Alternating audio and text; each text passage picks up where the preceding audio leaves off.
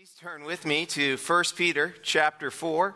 1 Peter chapter 4, verses 7 through 11, and we're going to be continuing our sermon series through 1 Peter. So 1 Peter chapter 4, verses 7 through 11. And the Apostle Peter writes, and he says, "The end of all things is near, therefore be of sound judgment and sober spirit for the purpose of prayer. Above all, keep fervent in your love for one another, because love covers a multitude of sins. And be hospitable with one another without complaint. As each one has received a special gift, employ it in serving one another as good stewards of the manifold grace of God. Whoever speaks is to do so as one who is speaking the utterances of God.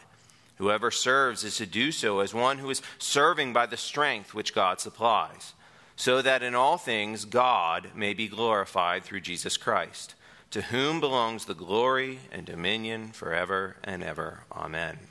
Let's pray. Our kind, gracious Heavenly Father, how grateful we are that we can gather together to fellowship, to sing your praises, to read your word, and be exhorted by your word. We thank you for these words that we just read. We ask that they would speak to us, that you would touch our hearts, move us as we look to understand how we are to live as we approach the end times, and we are in, indeed, the last days today. Now, we love you, we praise you, we give you all the honor and glory. It's in Christ's name that we pray. Amen. Thank you. You may be seated. Setting a date for the end of the world is a very popular hobby. Back in 2012, we were all told that the world was going to end because of some Mayan ancient calendar that ended. I don't know if how many of you remember that, but I certainly do. A couple of years ago, a popular climate, some would say activist, others would say climate hack, Greta Thunberg, tweeted out that a top climate scientist is warning that climate change will wipe out all of humanity unless we stop using fossil fuel in the next 5 years. Well, 5 years later, here we are today, and the world has not ended. The rumors of Earth's demise have been greatly exaggerated. But predicting the end of the world is a common pastime, even among some of those who claim to the title of Christian. For example, in the 2nd and 3rd century AD, shortly after Jesus' birth, death, and resurrection, the Gnostics, a group of pseudo-Christians, claimed that Jesus was going to return and set up a new Jerusalem in Turkey. And of course, that didn't happen. The Gnostic prophecies went unfulfilled. However, their predictions did inspire many copycats. One such imitation began during the so-called Second Great Awakening, which really launched a lot of cults and false teachers. In 1843, there was a man by the name of William Miller who predicted that Jesus was going to return to earth somewhere between the spring of 1843 and the spring of 1844. Now, when Jesus failed to return, he declared that he had miscalculated the date, and actually Jesus was going to return on October 22nd, 1844. No, of course, Jesus did not return, and Miller was proved to be a fraud. However, his teachings did help launch the Seventh-day Adventist cult, which is a heretical cult that has a false view of the Trinity, an unbiblical view of Christ, and an unbiblical view of salvation. They're not Christian. Neither are they the only cult to set the date for Christ's return. Charles Taze Russell, the founder of the Jehovah's Witnesses, or Watchtower Society, was influenced by the Adventists, and he claimed that Jesus had returned to earth in 1874 and was going to take all Christians to heaven in 1878. And he also claimed that history as we know it would end in 1914. Of course, that didn't happen either. Many cults set the time and place for when they think that Jesus will return and that the world will end. Of course, we know that only the Lord knows when Christ will return. We should not be like these cults and try to discern when that will happen. However, we also know that we are currently living in the last days. And the Bible gives us clear instruction on how to live in the last days.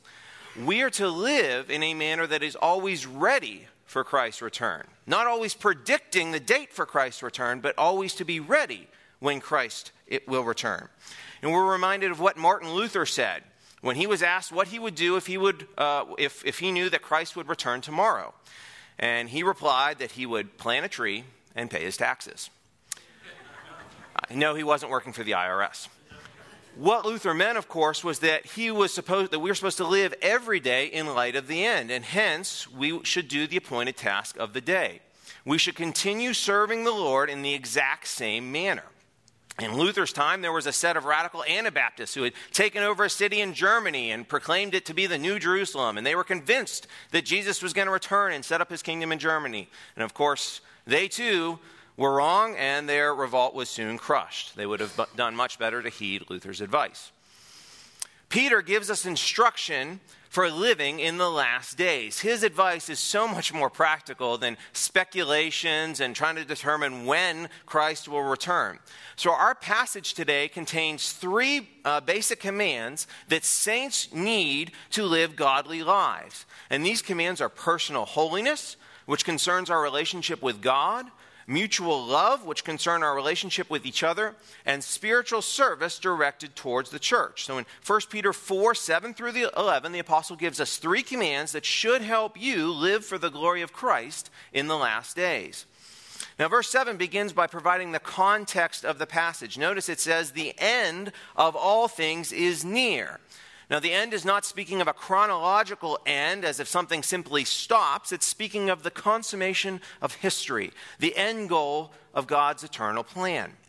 And this end goal, of course, is the triumphant return of Christ, Christ's second coming. Christ's return to rule and reign on the earth is the consummation of history. The coming return of Christ is a consistent theme throughout Peter's epistle. We see such reference in chapter 1 and in verses 7 and 13, and we also see that the apostle is referencing the return of Christ earlier in chapter 4 and verse 5, where he says, "But they will give account to him who is ready to judge the living and the dead." In verse 5, Peter is speaking of the reprobate, the unsaved, who will be judged for their evil deeds. But verse 7 begins a shift in focus. Whereas the previous 6 verses speak to the believer's relationship with unbelievers, verses 7 through 11 speak to our relationship with fellow believers in light of Christ's return. Now, the consummation of human history is not some far-off event. It's not something that is in the very distant future or vague or some indefinite concept. No, we're told that the consummation is near. Christ's return is imminent. Now notice, I'm not setting a date. Peter wrote this when? In the 1st century AD. 2,000 years ago, he was saying that Christ's return is near. Now, this nearness is not related to the presence of the last days, because the last days aren't near. They're already here. We are currently living in the last days and have been since Christ returned to heaven.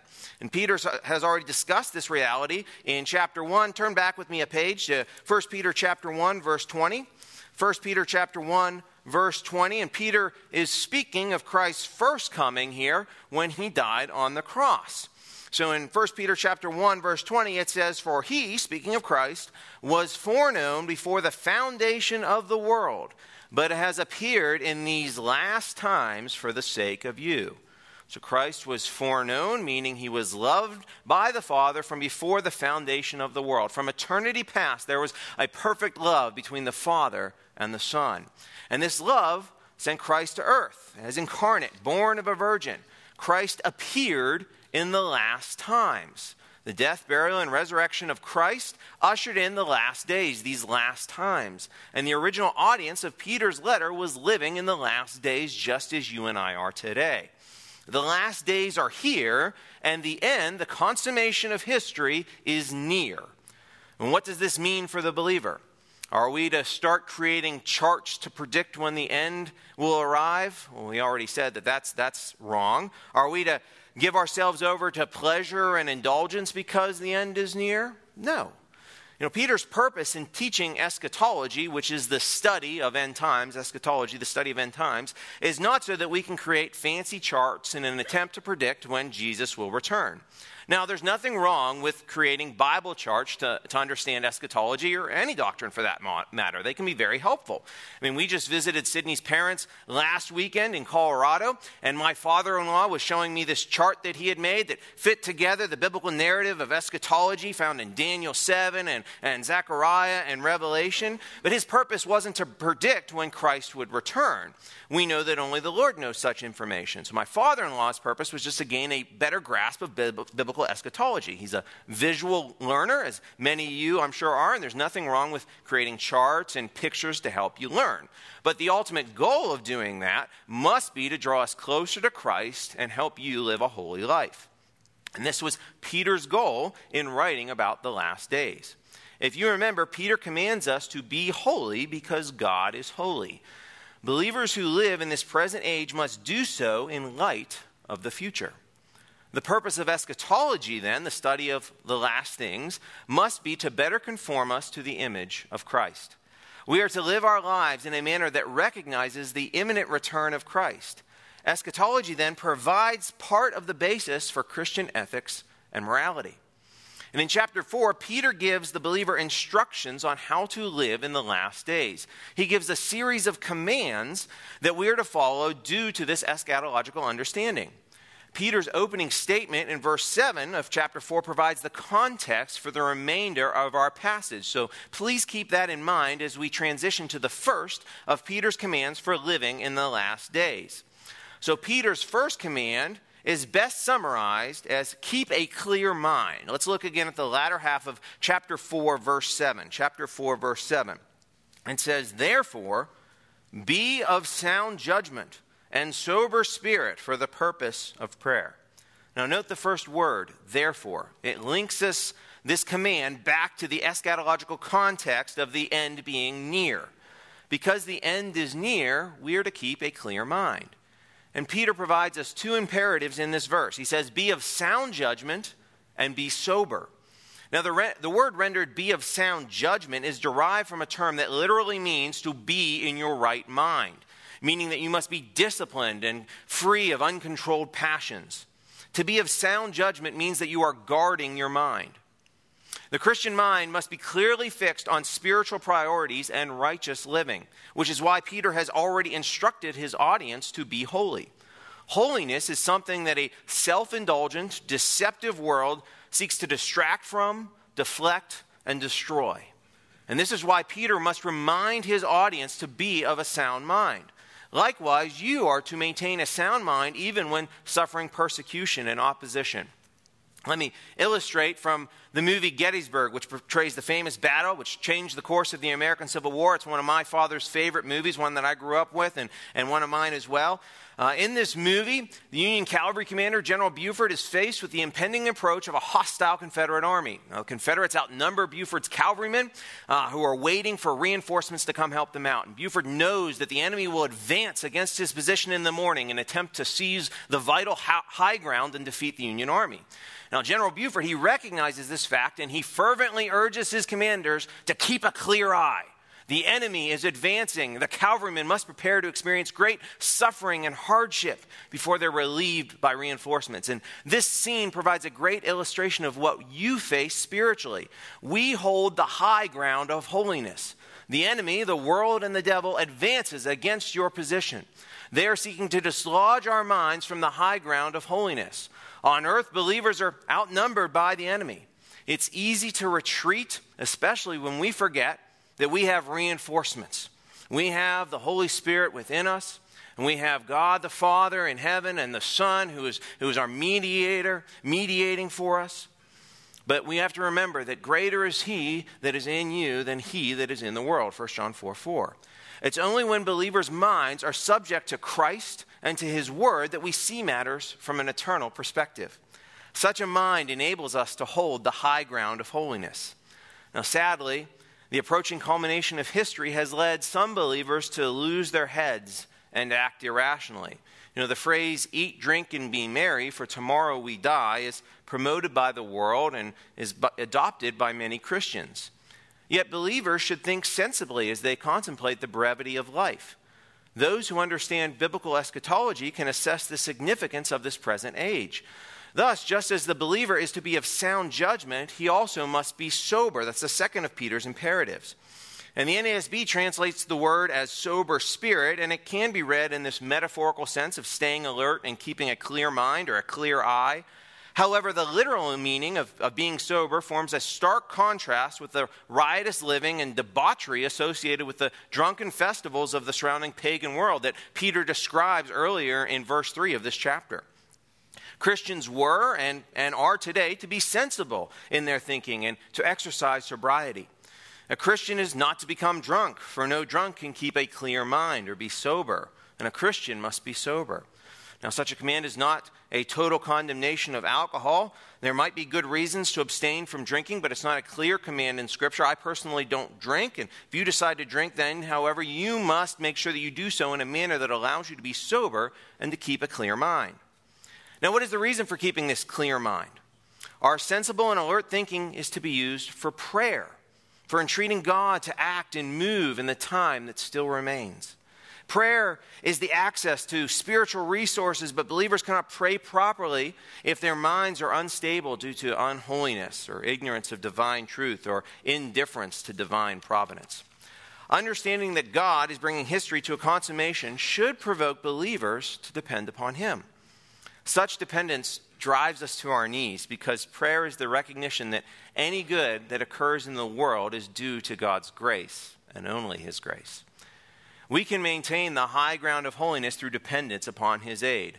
Just like General Buford relied upon reinforcement, so too must a believer rely on strength that is outside of himself.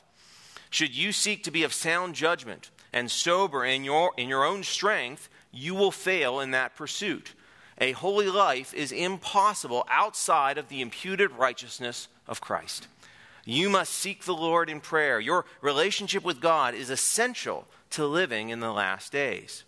Now, prayer is one of the channels of grace which God provides to His children.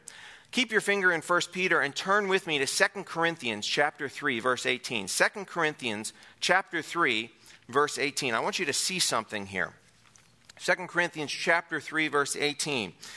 Prayer is a means of beholding the glory of God, and it is a means in which God provides sanctifying grace to believers.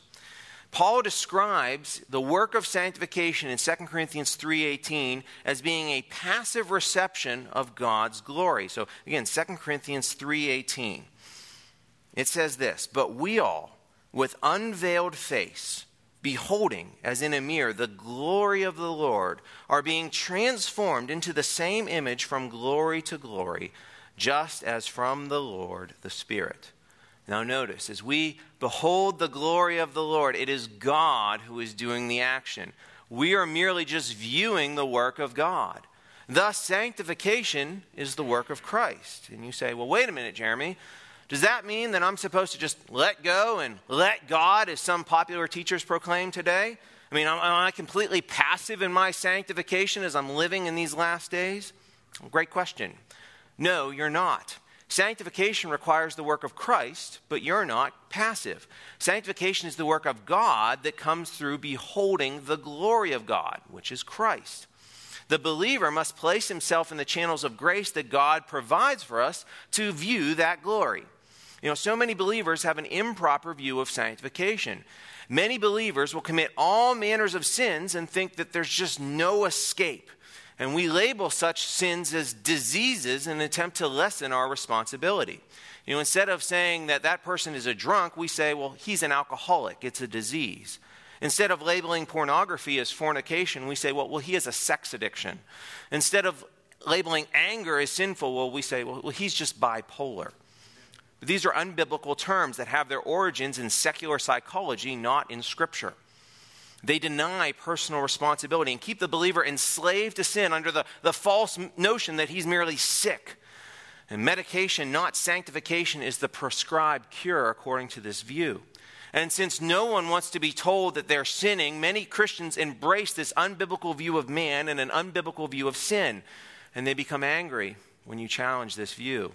Well, maybe that's you today, this morning. You've accepted your sin as a disease and believe that there's no way to change this thinking.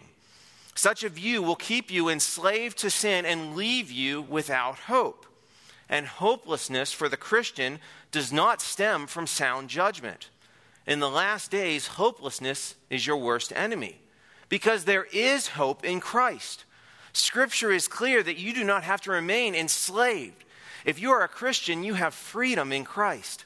You can be transformed into the image of Christ. You do not have to wallow in your sin and in your hopelessness. No, God has provided you a means of sanctification. Prayer, along with the loving fellowship with other believers, the application of God's word, and obedient spiritual service are all different channels of grace that God provides us to behold the glory of Christ. Such glory transforms our lives into the very image of Christ, which is a life of holiness. In these last days, Christians are to live transformed lives filled with joy and hope. Paul speaks of such transformation in 2 Corinthians 3:18, and Peter is providing further details in 1 Peter 4:7 through 11 of how we're to do this. We've already seen prayer as a means of grace in 1 Peter 4:7. Next, we will see that loving fellowship is Peter's next command, and we're going to see that as we come to verses 8 and 9 of 1 Peter chapter 4. So go back with me, 1 Peter chapter 4, verses 8 through 9. And as we go through this sermon, please keep your finger in 1 Peter chapter 4, 8 through 9. It's like our aircraft carrier. We might launch out to other places, but we're always going to return to 1 Peter chapter 4 to land. So 1 Peter chapter 4, verses 8 and 9, above all, keep fervent in your love for one another, because love covers a multitude of sins. Be hospitable to one another without complaint. As we live in these last days, one admonition stands out above all others. Peter begins verse 8 by saying, above all. This statement indicates the primary nature of what the apostle is about to tell us. Believers are instructed to keep fervent in your love for one another. Now, the word translated as fervent is also found in chapter 1, verse 22, where Peter instructs his readers to fervently love one another from the heart. So it's a theme that we see throughout 1 Peter. And when we hear the word fervent, we usually associate it with passion and intensity. Yet in chapter 1, verse 22, and in chapter 4, verse 8, the Greek word translated as fervent actually conveys the idea of consistency. We're to be constant in our love for one another as believers. And the importance of such consistency in love can be seen in the apostles' repeated exhortations concerning the subject. Love is central to the Christian life. Indeed, Jesus warns us in Matthew 24:12 that love will diminish in the last days. Christ declares, he says, because lawlessness is increased, most people's love will grow cold. Therefore, we must maintain consistency in our love for one another, lest it grow cold and become extinguished. Love is central to the teachings of the gospel, and Peter's not the only one to emphasize loving one another. As again, Jesus does so in Matthew 22:34 through 40, when he quotes the Old Testament, and that Old Testament command is to what? Love the Lord your God with all your heart, with all your soul, and with all your mind, and to love your neighbor as yourself. Paul speaks of the excellence of love in 1 Corinthians chapter 13. We all know that, especially if you're dating. You always run to 1 Corinthians chapter 13, but it's not a dating passage. It's speaking of a love between believers. The Apostle John describes such love in 1 John 2, 7 through 11. There's a consistent theme throughout Scripture of loving one another. And the context of living life in the last days should remind us that loving our fellow Christians is a priority. Now, what does such love look like? Well, we can see what it looks like and why it's such a priority in the second half of verse 8 of 1 Peter chapter 4. We're to keep constant in our love, or fervent in our love, because love covers a multitude of sins. Now, Peter is quoting an abbreviated Hebrew rendering of Proverbs 10:12, which says that hatred stirs up strife, but love covers all transgressions. Now, to cover sin in the sense of 1 Peter chapter 4, verse 8, does not mean to atone for sin. Jesus' death on the cross completely atoned for the sin of his people. The atonement of Christ acted as a propitiation, whereby the wrath of God was completely satisfied in the sacrifice of his Son. So this atonement was not potential, it was not provisional, it was actual. It actually satisfied God's wrath for sin. And we see such truth in Romans 3 and Hebrews 10.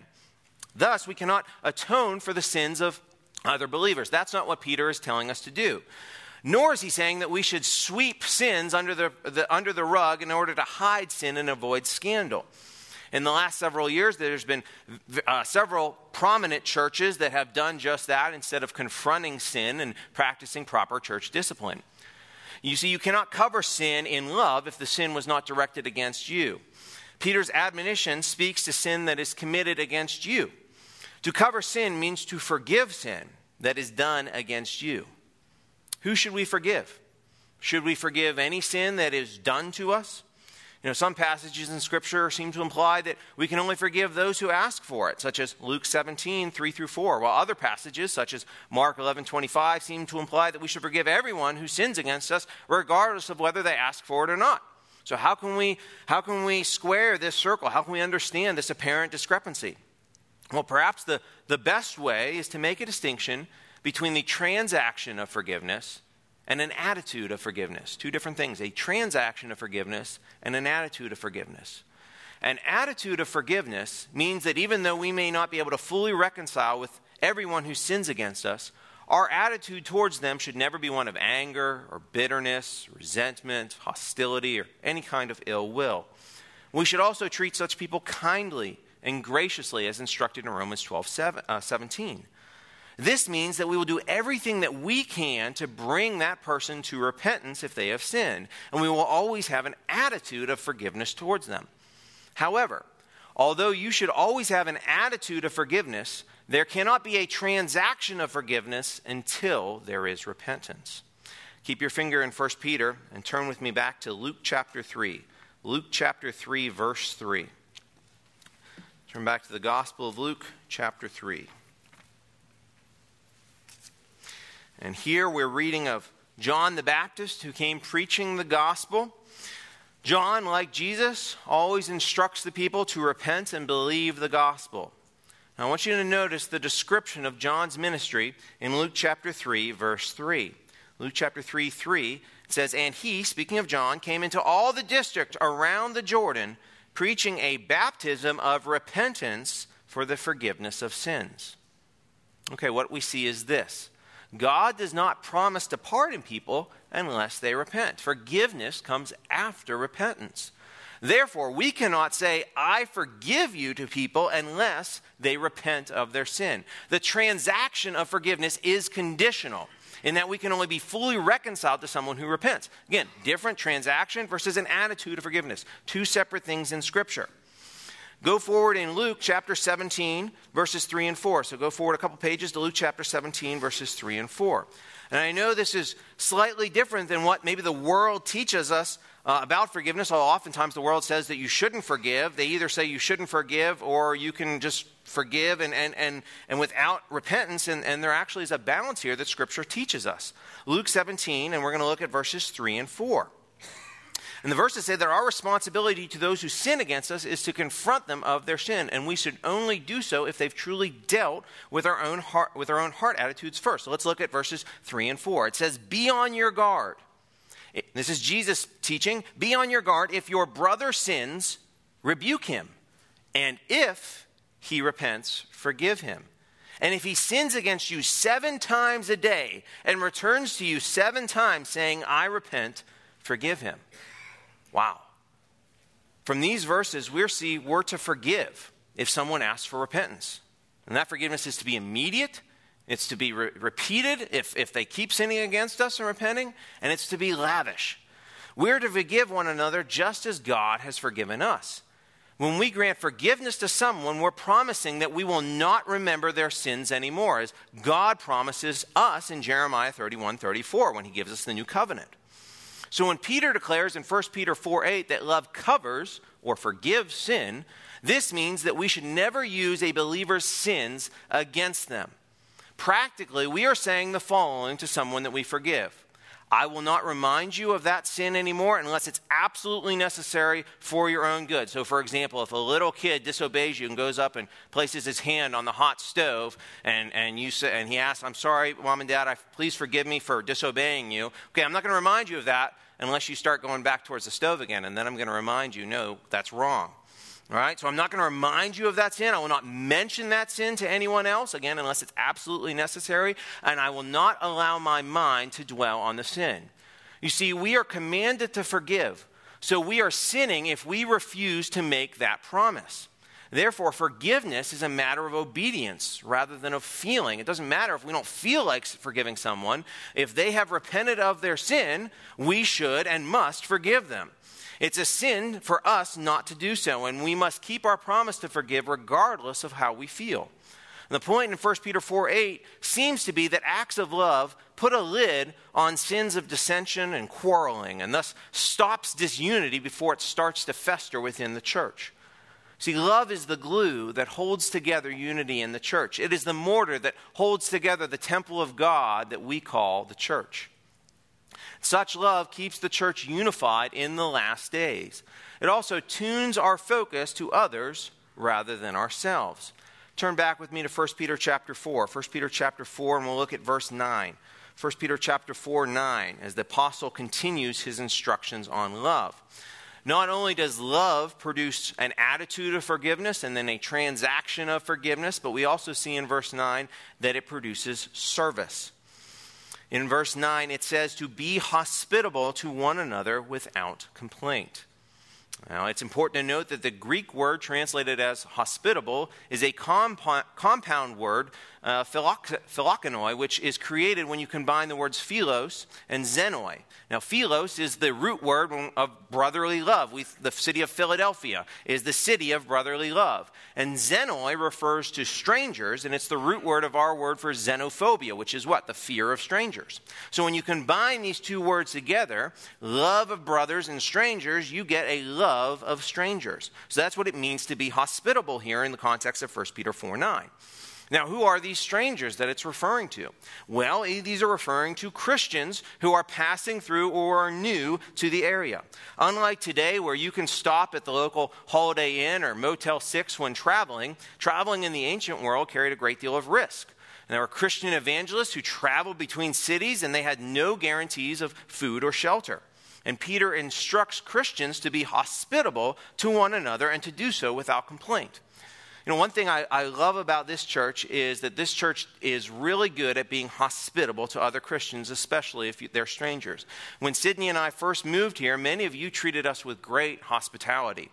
And I won't name names, you know who you are, but we had several families assist us when we first got here. I mean, one family let us borrow a whole box of kitchen utensils when our household goods hadn't arrived yet. Another family took us out to dinner when we got here, and then another one brought us food when we first moved into our home.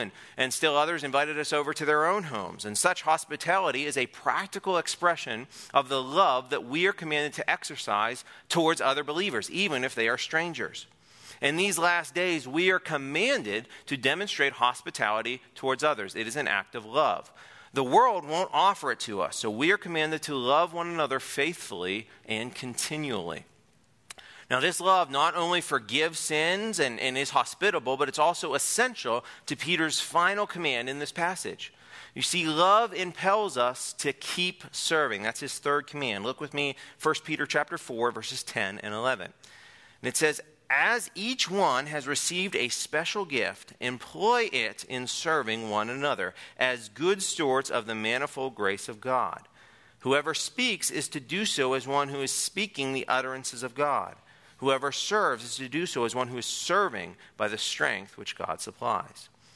In these last two verses, Peter is describing believers as being blessed with spiritual gifts. As you live in the last days, you are to exercise the gifts that God has given you. Spiritual gifts aren't talents. They're not abilities that you possess. Now, they might overlap with a talent or an ability that you possess, but spiritual gifts are not something that you're born with. They are a gift that God gives you after your conversion to Christ. When you are indwelt by the Holy Spirit, he gives you certain gifts. And this is why verse 10 declares that you have received a spiritual gift, or a special gift, pardon me. Such gifts can certainly be developed through their use and can be refined through the work of the Holy Spirit. However, they are gifts given to you and not traits that you naturally possess. Now, please note that these gifts are not for your personal benefit or enjoyment. They're not meant to be used to serve or glorify yourself. Notice the end of verse 10. As you're given a special gift, you are, quote, to employ it in serving one another as good stewards of the manifold grace of God. So spiritual gifts are meant to be used to benefit and edify the church. They are meant to be used for others. And any other use of that gift would be a misuse of the gift. Now, perhaps you doubt that you have a spiritual gift from God. You think, well, I can't preach, And I'm scared to teach, and when I start singing, the person next to me gets out cotton balls and puts them in their ears. And if that's you, I identify with you on that. However, everyone has a gift, and they're not all the same. Peter speaks of two types of gifts, two types of spiritual gifts in verse 11. He divides spiritual gifts into speaking gifts and serving gifts. And the first type of gifts that he lists are speaking gifts. Now, this would include teaching and singing, interpretation, prophecy/preaching. These gifts are not limited to the pastor, but might include many different people within the church. And Peter will discuss more fully the specific gift of eldership in chapter 5, verses 1 through 4. He's building up to that. So when Peter declares whoever speaks is to do so as one speaking the utterances of God, he's not saying that we should speak a new revelation from God. He is emphasizing the serious nature of proclaiming God's word. When proclaiming the gospel, we must not rely on our intellect, on philosophy, or upon worldly wisdom, or by our ability to debate with someone and try to argue them into the kingdom. We are to speak the utterances of God, proclaiming his message and not our own. And what about the gift of prophecy? In the New Testament, there's the gift of prophecy. And I want you to note that the word prophecy does not always mean foretelling the future in the Old Testament sense. Depending on the context, the word prophecy actually in the New Testament often speaks of forthtelling, proclaiming the revealed word of God. And in that sense alone, mind you, I am a prophet, as are the elders. Now, don't say, well, Jeremy, we're starting a charismatic movement here. No, we're not. I'm just standing up here and proclaiming the revealed word of God. In that sense, that is the gift of prophecy that is often mentioned in the New Testament. We're not bringing a new revelation from God. We are merely forthtelling what God has revealed in Scripture. Now, conversely, anyone who claims to be a modern-day prophet with new revelation from God should be marked and avoided as a charlatan.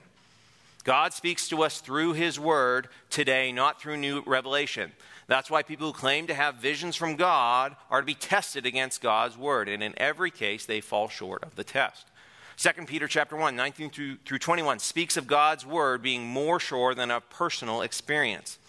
And in the same manner, the gift of tongues was an apostolic gift given to the apostles to demonstrate their apostolic authority. This is because the apostles did receive new revelation from God. That's recorded in the New Testament. That it has apostolic authority, but the canon of Scripture is closed today. Therefore, there are no more apostles today, and thus there's no more need for that gift. And furthermore, tongues are not a private prayer language, as some people claim today. Why? Well, what are spiritual gifts for? Who are they to edify? If it's a private prayer language, who are you edifying? You're edifying yourself. But if it's a gift from God, that means it is to edify the church, edify others. And you might say, well, okay, I know those aren't exercised today, and you've talked about preaching, and you've talked about singing, and you've talked about some other gifts, but I'm not a preacher, and I don't sing very well, I don't teach. Well, I don't need to worry about that then, right? No, because every Christian is commanded to share the gospel. Now, not all will do so from behind a pulpit, but we're all commanded to share the utterances of God, Scripture. Furthermore, spiritual gifts are not dependent upon natural ability. There may come a time when God raises you up to proclaim his word publicly. If you had asked any of the elders about 4 or 5 years ago if they had the gift of preaching, many of them would have probably laughed at you and said, no way. And when Pastor Bob retired, there was a need in the church. And some of the elders were raised up and given this gift of teaching to us. Remember, the purpose of gifts is to edify the church. If there is a void in the church, God will either bring someone to the church from outside to fill the void or to equip someone in the church with that necessary gifting. If the government came into this church tomorrow and carted off all the elders and myself and anyone else who has ever taught in this church, God would equip someone in the church with the gift of preaching. Now, that does not mean that the person's going to be the next John MacArthur or Billy Graham or Steve Lawson. If you hadn't noticed, none of the elders or I are those men. But God will ensure that his church will be edified through the teaching and preaching of his word. In the same way, verse 11 tells us that whoever serves is to do so as one who is serving by the strength which God supplies. Again, this is through God's strength, not our own. Now, serving gifts, they're described in Romans 12 and 1 Corinthians 12. These include giving and leading, mercy, helping, and generally ministering to one another. Those who minister and serve others are not to do so in their own strength. You must minister by the strength which God supplies, relying on his power to carry out your tasks. You rely on his power through prayer. Not everyone has been gifted with preaching and singing. And if we were all preachers, it would be kind of crowded up here. But everyone has a gift. And it's important to exercise that gift lest the church suffer. Now, perhaps your gift is serving others. You can edify the church by washing dishes or making the coffee, setting up chairs, or helping out in the nursery. And each one of these gifts is vital to the edification of the church. Now, if you tell me, well, Jeremy, I just don't have a gift. I don't know what gift I have. Maybe I have one. I just don't know what I have. Well, okay, that's fine. But don't just sit back and be like, okay, well, I don't know what it is. I'm not going to investigate. Look for ways to use whatever gift God has given you. Often he will put desires or skills or opportunities in your way, and you need to take advantage of those opportunities that God places in your way. For instance, as Chris already mentioned in the announcements, tomorrow there's a women's ministry meeting at 7 p.m. at Karen Kettering's house. It's listed in the bulletin. If you're a woman, perhaps you can go and see how you can serve. It might be teaching. It might be hosting a group at your home. It might be bringing dessert. It might be just praying with someone. And all of those are important ways to use gifts that God has given you. Perhaps you're an outdoor person, and you say, well, what does that have to do with spiritual gifts? Well, as Chris said, we're taking the youth out camping, and we're asking for people to donate tents and sleeping bags and stuff. Let us borrow those, because some of our students don't have those items. And that could be a way to exercise your spiritual gift of giving and serving. All right? Many of you have already reached out and offered to assist, and we thank you not only for your love for us, but also that you're exercising a spiritual gift and using that opportunity that God has provided you. You know, if you look at the back of the bulletin, there's a whole list of prayers. Perhaps you know someone who's going through a rough time. You can certainly pray for them. Perhaps you can also be a blessing by calling them up and saying, hey, I just want to let you know I'm praying for you. Or going over to their house or encouraging them, or maybe even taking them a meal. The point is this: we all have spiritual gifts that are to be used to edify the church. There are opportunities all around you to exercise your gift. And like Peter, I encourage you to employ it in serving one another as good stewards of the manifold grace of God. Now, when those who speak God's words rather than their own, and those who serve do so in God's strength rather than their own, God is then glorified through that service. This is the cause for Peter's command. This is why he's writing this to us, that Christ might be glorified. The edification of the church through spiritual gifts is not an end to itself. Why? Because our spiritual gifts are gifts that God has graciously provided. He is to receive the honor and the glory for these gifts.